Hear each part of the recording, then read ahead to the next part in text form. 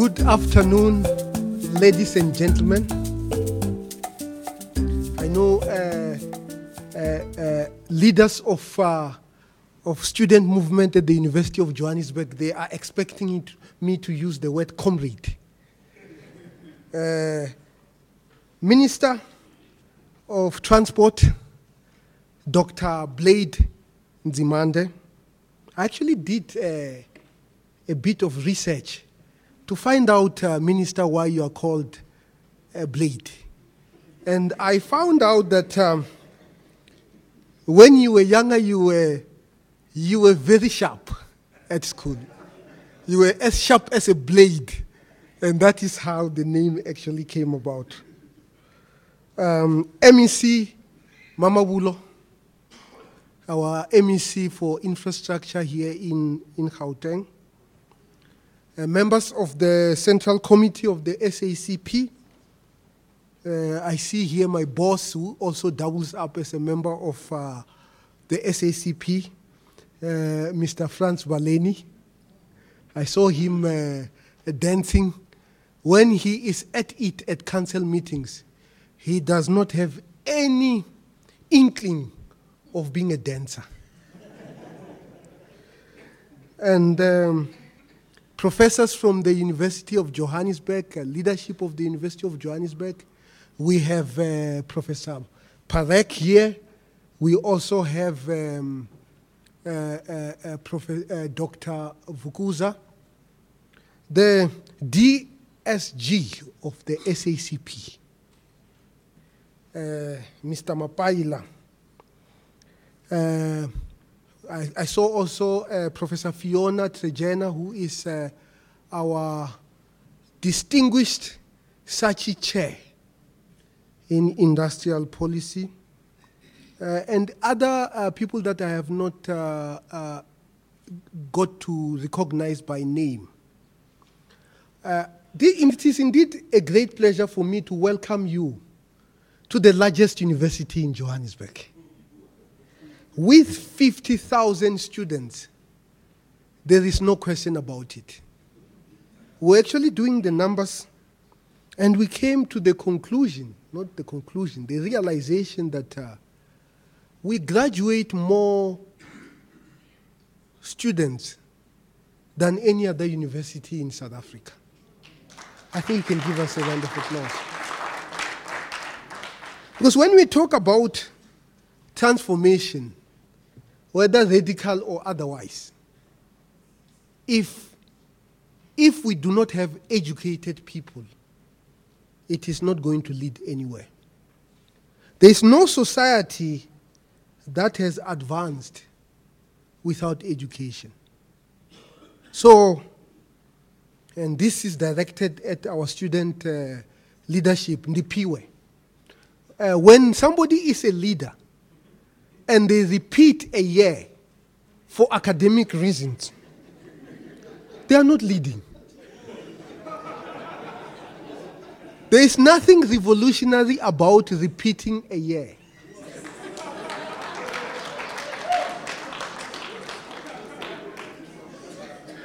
So, if there are any academic issues, assistance that you require, maybe if you want me to advise you how many hours you should spend in the library, please, I will be there to assist you. The University of Johannesburg is the university of the fourth industrial revolution. The reason why we chose to be the university of the fourth industrial revolution is because we realized that we have been spectators in all forms of industrialization. The third industrial revolution that gave us the integrated circuit of transistors has not taken hold in South Africa. 70 years after the discovery of a transistor, we still do not have a single company in South Africa that manufactures transistors. This has to change. And it will not change unless we take the issue of knowledge, knowledge generation, knowledge creation, understanding the technologies that are around us very, very seriously. So the University of Johannesburg is really about scholarship. And when we were deciding how do we integrate what has happened historically in South Africa with what we do in South Africa at the University of Johannesburg, we came up with the name Moses Kotane. Moses Kotane was the longest General Secretary of the SACP. Dr. Nzimande is the second longest. He was also a treasurer of the ANC. This is the person who was a bridge between the ANC and the Soviet bloc that was very instrumental in supporting our struggle. Without leaders like Moses Kotane, South Africa probably would not have received the kind of support that it received from the Soviet Union. And I think it is actually quite fitting that the University of Johannesburg, which is a university that is serious about the modernization of our society, should actually be the first one to do a Moses Kotane lecture.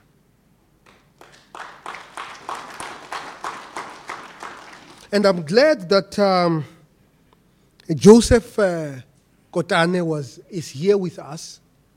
I was being told today that he was actually named after Joseph Stalin. A few weeks ago, I was watching a movie called The Death of Stalin. I actually have recommended it for my staff to watch. It had all the role players, Beria, Ndipiwa, you know who Beria is, isn't it? Mankelov, Nikita Khrushchev, all of them. And it actually tells you a very important moment in history that happened at that time.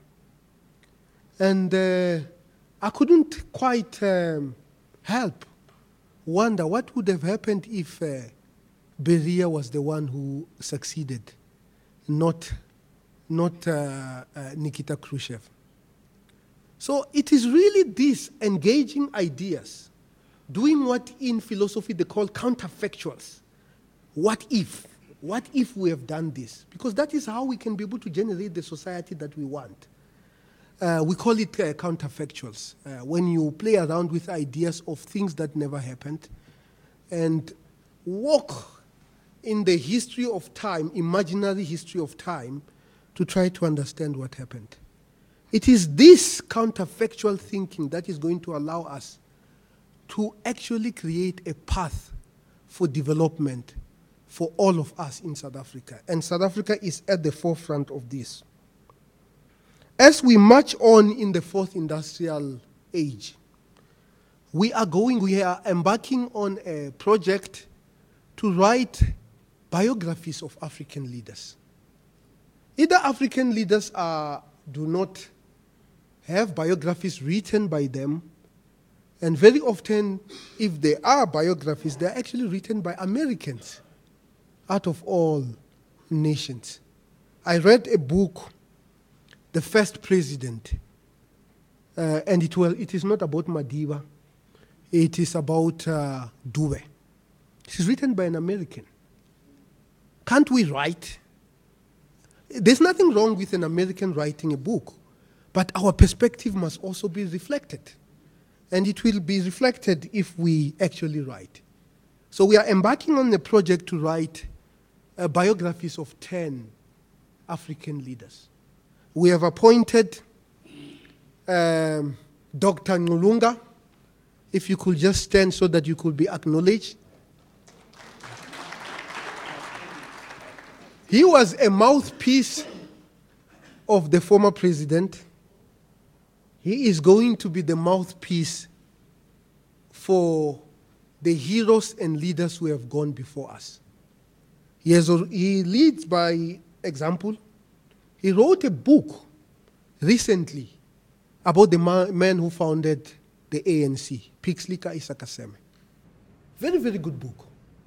The book actually uncovered truth that actually forced us to rename our street and buildings. There is a Dr.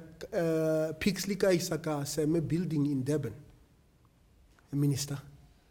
We probably will have to change that because of this man, And it is good that we are able to understand history as it is, not as we wish it to be. So we are going to be writing a series of books. He was just telling me that he found somebody who has just completed a PhD on Harry Gwala. And we are going to turn that into a book. And there are many other books that have never been written. I often would like to read a book on Muzala, for example. A scholarly book on Muzala. Yeah, so Bongani is going to be doing exactly that. And he's not just going to be publishing this work. We are actually negotiating with international publishers for these books, so that we do not get books that are written and 5 weeks later you can't be able to find them. They are out of print. Because we want to do this so that history can continue, so that people can continue to learn from history. So it is really indeed a great pleasure for us, and to also thank the minister for being the first deliverer of the Moses Kotane Memorial Lecture at the University of Johannesburg. I thank you very much, and please learn from the lecture, and let us continue to advance our society.